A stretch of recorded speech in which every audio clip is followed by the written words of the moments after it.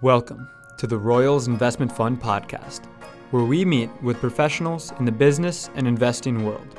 Like you, we want to gain insight and advice from seasoned individuals regarding their careers, investment choices, and other life recommendations. Through this podcast, we interview a variety of business leaders and experts, learning about both their achievements as well as their failures and why they were able to be so successful. This podcast is designed to help you. You are someone with a curiosity in business who wants to learn more and find out what intrigues you most within the business world. I invite you to join us while we explore a multitude of industries and talk with people who have already experienced this journey. I'm your host, Tony Harris. Now let's begin our journey. On this episode, I was able to chat with one of our very own professional directors, Lucas Bunting. Lucas is a Bethel graduate, and during his time at Bethel, he was highly active in the various business clubs that Bethel has to offer. He is one of the founders of the Royals Investment Fund, and is a member of the CFA Institute, from which he has received his certification in all three levels. I would now like to invite Lucas to the show to talk about his current position as a quantitative equity analyst at Mars & Power and his strategy on investing. Well, Lucas, thank you very much for joining me on the show today. I really appreciate it. Yeah, absolutely. Happy to be a guest on your show and looking forward to chat. Awesome. Well, can you tell me a little bit about your position as a quantitative analyst at Mars & Power? And along with that, how you got into that position? Yeah, sure. So I graduated from Bethel in December of 2015. And I walked across the stage on, I think, Friday the 18th.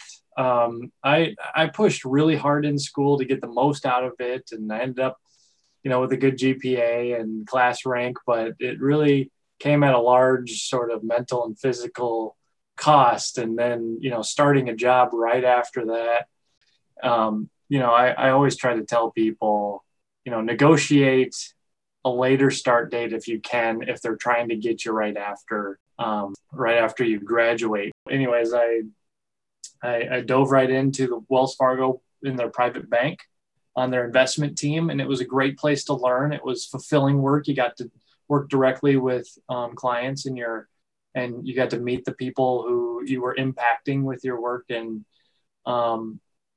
I owe a lot of that to a previous guest of yours, Dean Junkins. He helped me with the interview process there and the continued mentorship after that.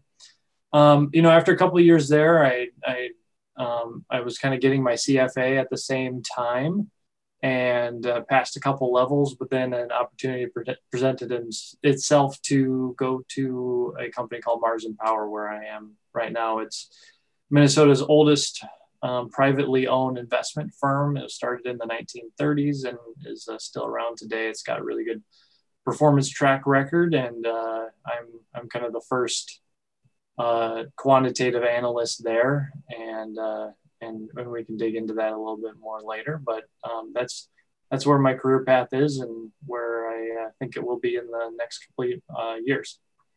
That's wonderful. And Did you always know that that's what you wanted to do right out of college? Or, was this something that kind of came up throughout your years? How did that look for you?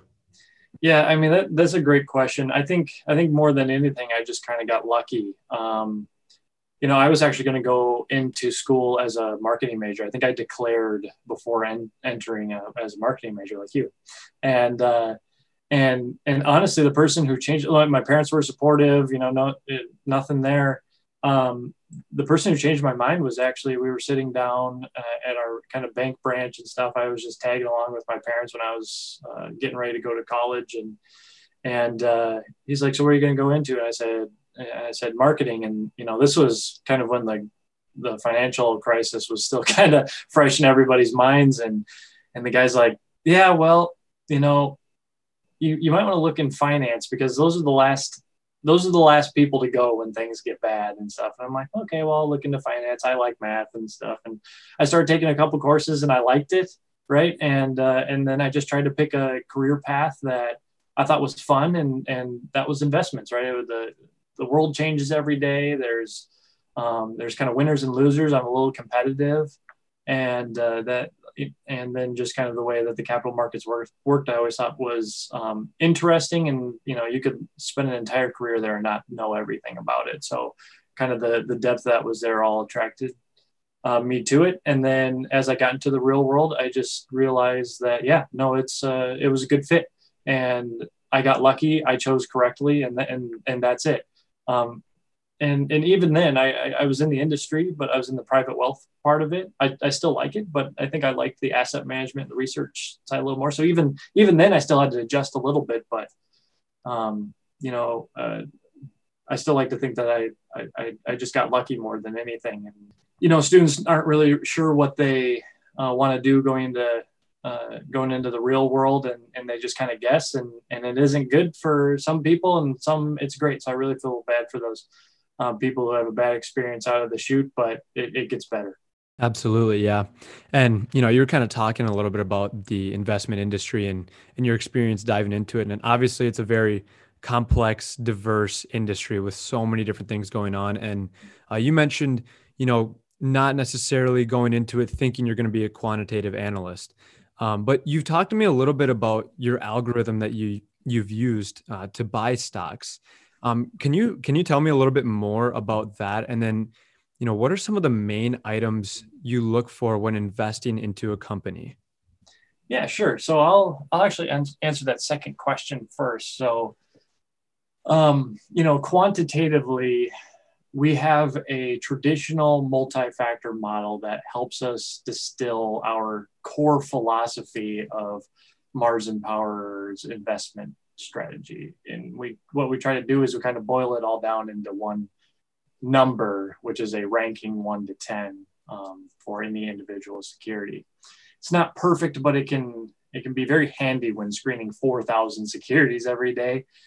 And the performance hasn't been all that bad either. I launched the model at the beginning of 2019, and the top ranked securities outperformed the S&P 500 by 5% this year. Last time I checked, which was earlier this week, it was outperforming by about 7%. So now, can that continue? Maybe, maybe not, but it's good to see some of that early success. But really to answer that question, that model looks for companies that generate high economic profits and assumes they have, some sort of competitive advantage in there, and that the earnings are high quality and the valuation is attractive. We try to pick a couple factors that really got at that type of company. We put them together, and we try to make a ranking out of them. So what that does is it helps us leverage the other part of our business, the fundamental research, which there are no real scaling benefits in that part of it. It's just kind of, you got to slog through it. You got to go through the financials. You got to talk to the sell side. You got to talk to the company management. It's just hardcore research. And to be able to have something that will tell us most likely where that time will be best spent is what that model does. Now, we also do have algorithms, as you said. There's nothing in deployment right now, but I'm currently researching an algorithm to help us predict things. So it's not going to trade for us. We're not that type of investor.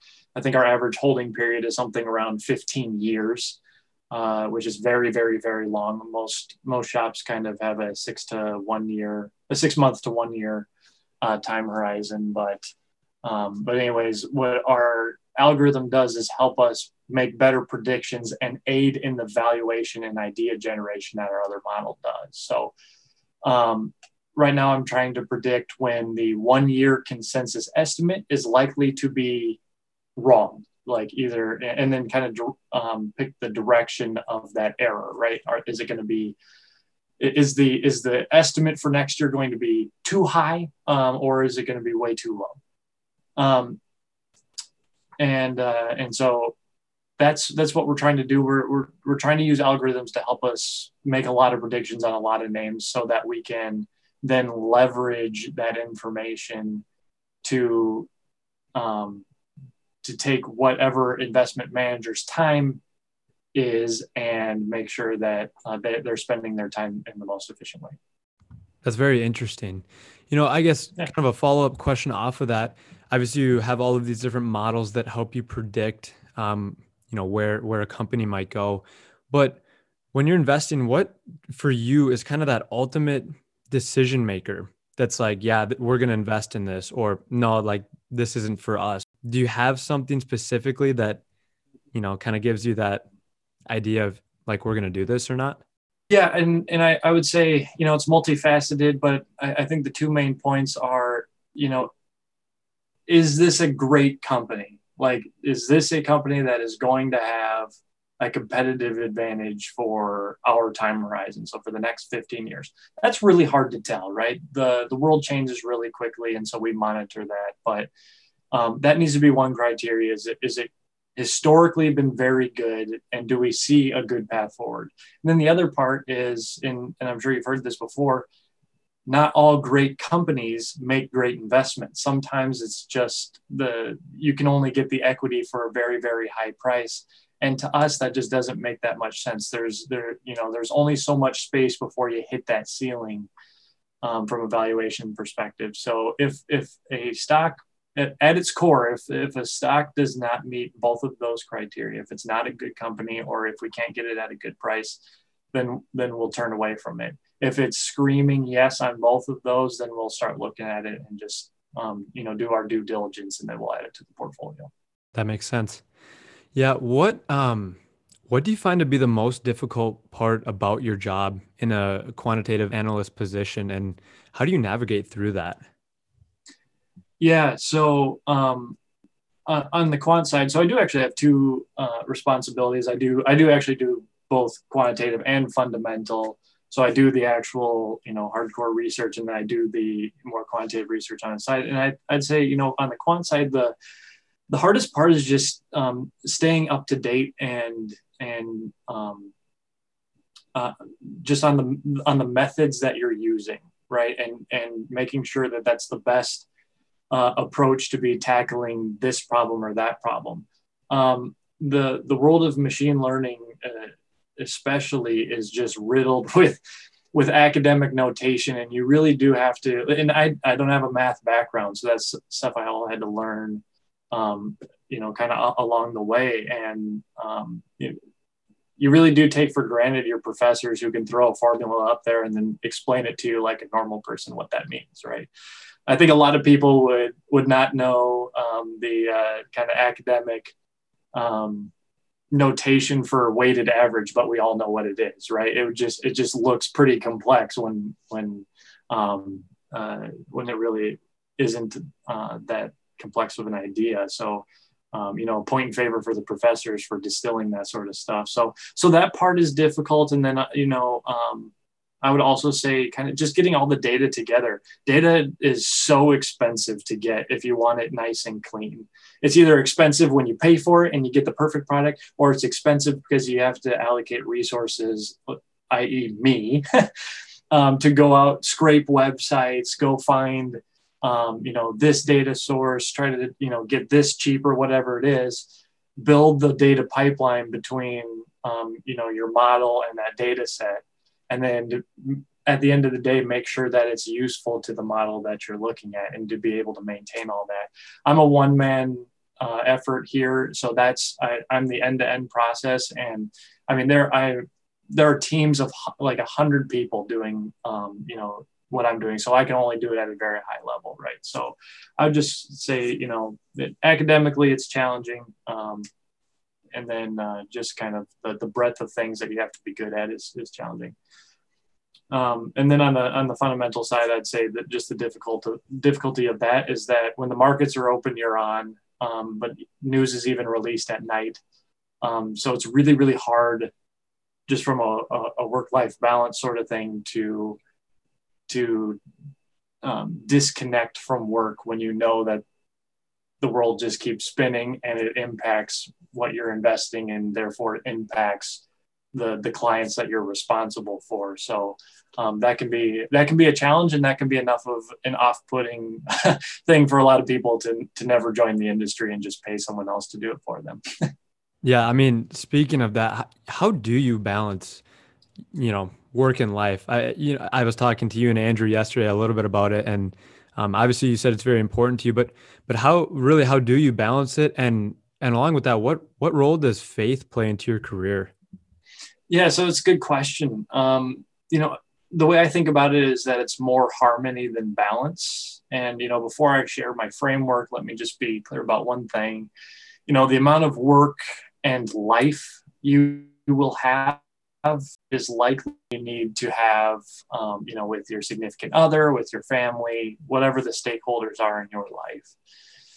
Y'all need to realistically evaluate what's fair and hold each other accountable to that agreement, even when it gets tough. It's just too easy to let work take over your life, especially in the early parts of your career, if you're not intentional about the decisions that you make. So anyways, back to kind of the work-life harmony, there are two things I think about when it comes to answering this question. I have the long-term perspective of your entire career, and then the short-term sort of year-to-year, month-to-month, day-to-day implications of your life. So in your career, you have, you can likely devote more time to work than to life at the beginning of your career when you're trying to prove yourself, right? And then somewhere in the middle, you will make this decision where you can either stay operating at that high level and try to chase whatever opportunity is in front of you, or you can choose to start backing off a little to devote more time to yourself, to life, to other things that you care more about, right? Like you're going to have to be able to get away from work to go to your kid's soccer game, or to go to start up this new hobby or whatever that you're doing, or maybe you have another company in mind, a nonprofit, whatever it is. Toward the end of that career, you do usually start working less. You do see a lot of people just kind of coming in a little later and leaving a little earlier because they see the end is near, right? They want to get on with the rest of their life while they're still healthy and still good, and that makes a lot of sense. But that really isn't a straight line. Sometimes work demands more one day. This could be for a couple days, maybe a week or a year, right?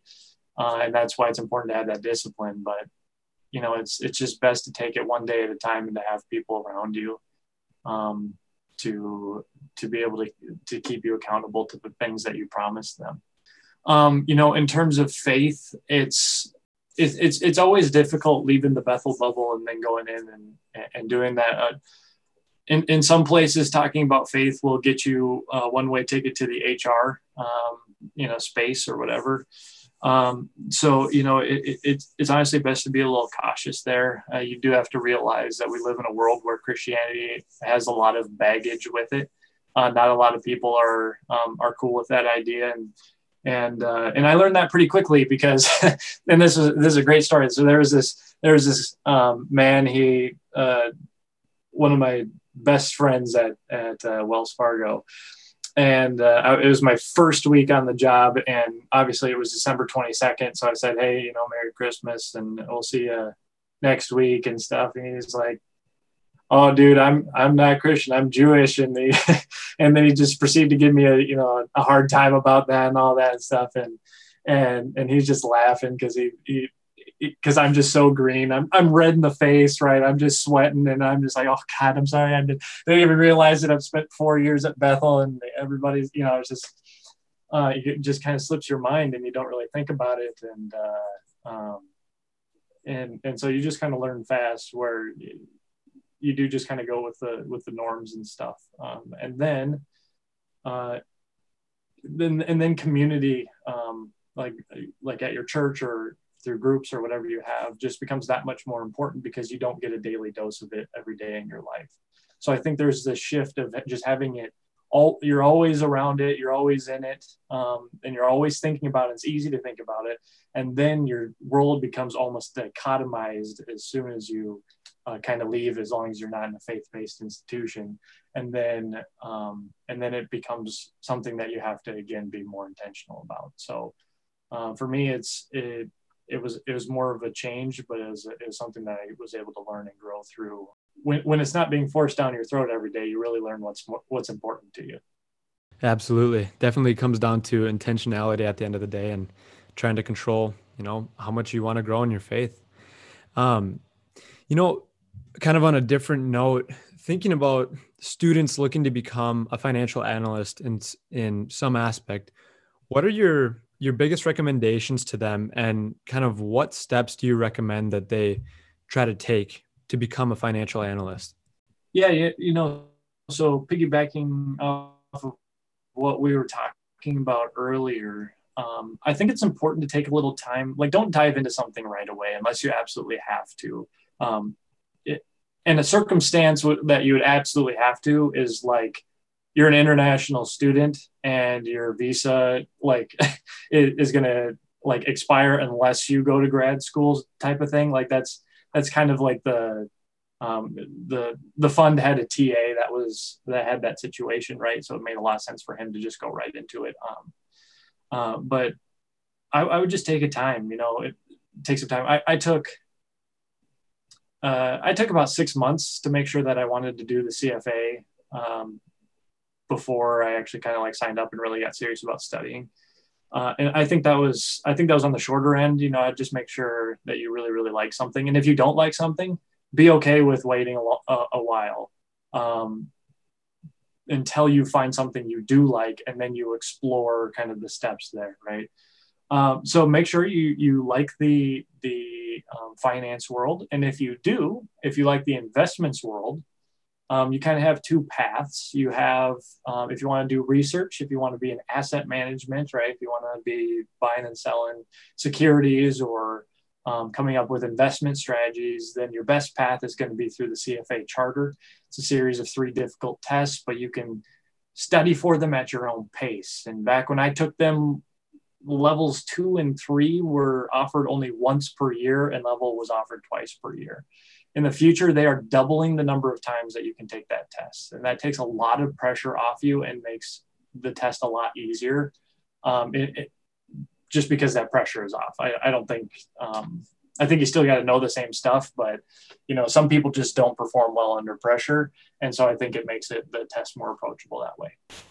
If you want to stay on the fundamental side of asset management, the CFA might be all you need with a little, Excel proficiency and some experience, cutting your teeth as an associate somewhere.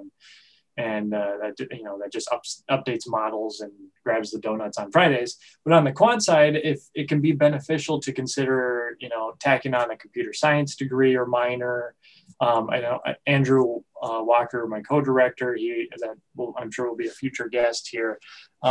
He was a computer science, I think, minor, and you tag that onto your finance degree, and I think that will pair well.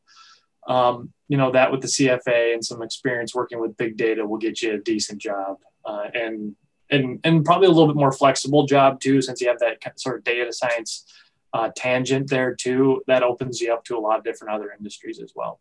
If you're looking to do literally anything else in the business or finance world, the CFA is probably not going to be worth it. And so if you're going to do like wealth management in the investment world, then you'll want to get the CFP because that's very valuable. It's a great industry to be in. And that's more of like what I did at Wells Fargo, where you get to talk with the clients and the people that you're actually impacting. It's super fulfilling work. If you're going to do anything else in finance, I would do an MBA or a master's in finance or a master's in data analytics. I mean, any of those will get you to where you want to be. If you want to keep chugging along, if undergrad was the end of the line for you, that's cool too. Finance is a great place to be, and you can just work your way up the career ladder. My guess is, though, a lot of us will find some sort of alternative method of education after we graduate, whether that's a formal master's level program or a charter or a certificate in something as well. It really is amazing how many positions there are in finance at every level. Quite incredible. Yeah, I mean, that's kind of why I like finance in general, just to cut you off really quickly. Right. It's just that it's kind of a defensive play, right? Every company needs a finance department. So if you're good at finance but you're interested in something other than finance, you can go work for a company that does that. You're going to be using your finance skills. Hopefully you're good at that, right? But you can go do whatever you want, right? You can go work for Titleist if you like golf, right? You can go, work for Tesla if you like cars. You can work anywhere. And I think that's a really cool aspect of the finance world. Yeah, to your point, I mean, I'm marketing and finance, and I like them both. Marketing seems to call me a little bit more, but being able to eventually use my finance background in a marketing position will be awesome. I think the combination of those two is way more powerful than it was even 5 years, because they like almost automatically now they're also kind of like data people as well. So they like understanding how to go to market with the data that you have analyzed or had someone else analyze for you is a great critical thinking skill. Yeah. So if you could go back to yourself while you were here at Bethel, what piece of advice would you give yourself or wish that someone had told you while you were at Bethel? I made plenty of mistakes here. I'm sure I could have benefited from plenty of people's advice, but I kind of have like a positive comment here and probably maybe a little bit more sobering comment. And so let's end on a good note. I'll start with the more somber advice here. So, and this is going to sound a little irreverent. I think I could have saved myself a lot of pain in my life by just lowering my expectations of other people and the decisions that they make. Look, to a certain extent, it's not going to matter, how hard you push for something, asking a colleague for something, asking a third party for whatever. Sometimes, other people just have other agendas, and you can just lose yourself in if you think something's more important, or you think that they also will think that your priorities are high priority for them. Sometimes life just isn't fair, and you can't achieve certain goals because others are just trying to push those, other agendas at the expense of what may be right for the company too. It might be an ethical thing for you to have to kind of wrestle with a little bit too. If you haven't taken finance, Sam, that's what I believe Holland still has us wrestle with stuff like that. That very much happens in the real world. By adjusting your mindset to really, expect that sort of crap will save you a ton of time, pain, and confusion in the long run. And what it will also do is set you up to be surprised when good things do happen to you, right? That becomes really, really powerful because it puts you in a position of gratitude, which you can leverage to do even more and just feel good about the work that you're doing. That's the real point. It's not so much, other people suck. It's really like, if you lower the expectations, you can really, really benefit from that by putting yourself in that position of being just really thankful for other people, even if they're just doing their job, because they probably got a lot of other stuff going on too. So relaxing assumptions of other people is going to help you out a lot. The more positive thing I wish I would have understood better is, coming out of Bethel, you'll be behind on some of the technical skills unless you have a major in something that's like that. But while critical thinking skills are far and away more valuable in the real world. And while I was at Bethel, I always felt a little behind on the technical side of things, especially investments related. We only had, one or two classes that were around that. But some of my peers, and it's better now for sure, but some of my peers took, several valuation courses. They got deep into derivatives. They know about all these different markets and all of these, different ideas. But guess what? Technology automates technical roles. Business leaders solve complex problems that are too intangible to be done by someone with a technical background or software at all. So the advice would be to celebrate the liberal arts education that you receive at Bethel and lean into it, because it's durable. It sets you apart in a good way. And you really need to start playing to those advantages, because your whole world is going to open up once you do. And don't ever apologize for it. I love that. Definitely motivating for me to hear. And I think a lot of people will appreciate that advice, because I do think I completely agree with you. Going through Holland's finance, the amount of critical thinking that goes into that and ethical decision making is, I'm enjoying it already, and people keep telling me how much I'll use that in the future. So absolutely, I completely agree. Well, Lucas, thank you very much for being on the show today. I really appreciate it and the time that you gave me, and I look forward to chatting more in the future. And I know our listeners are going to love to hear this. So thank you very much. Yeah, thank you for having me. It was a lot of fun. Good to talk to you as well, and thanks again for doing this. I've loved listening to these, so keep it rolling. Now you got to hear a little bit about Lucas Bunting and his role as a quantitative equity analyst at Mars and Power. I hope you enjoyed today's podcast. To learn more about the Royals Investment Fund and what we do, you can go to our website at www.bethelroyalsfund.com. Follow us also on LinkedIn and Instagram. I'm your host, Tony Harris, and I'll see you next time.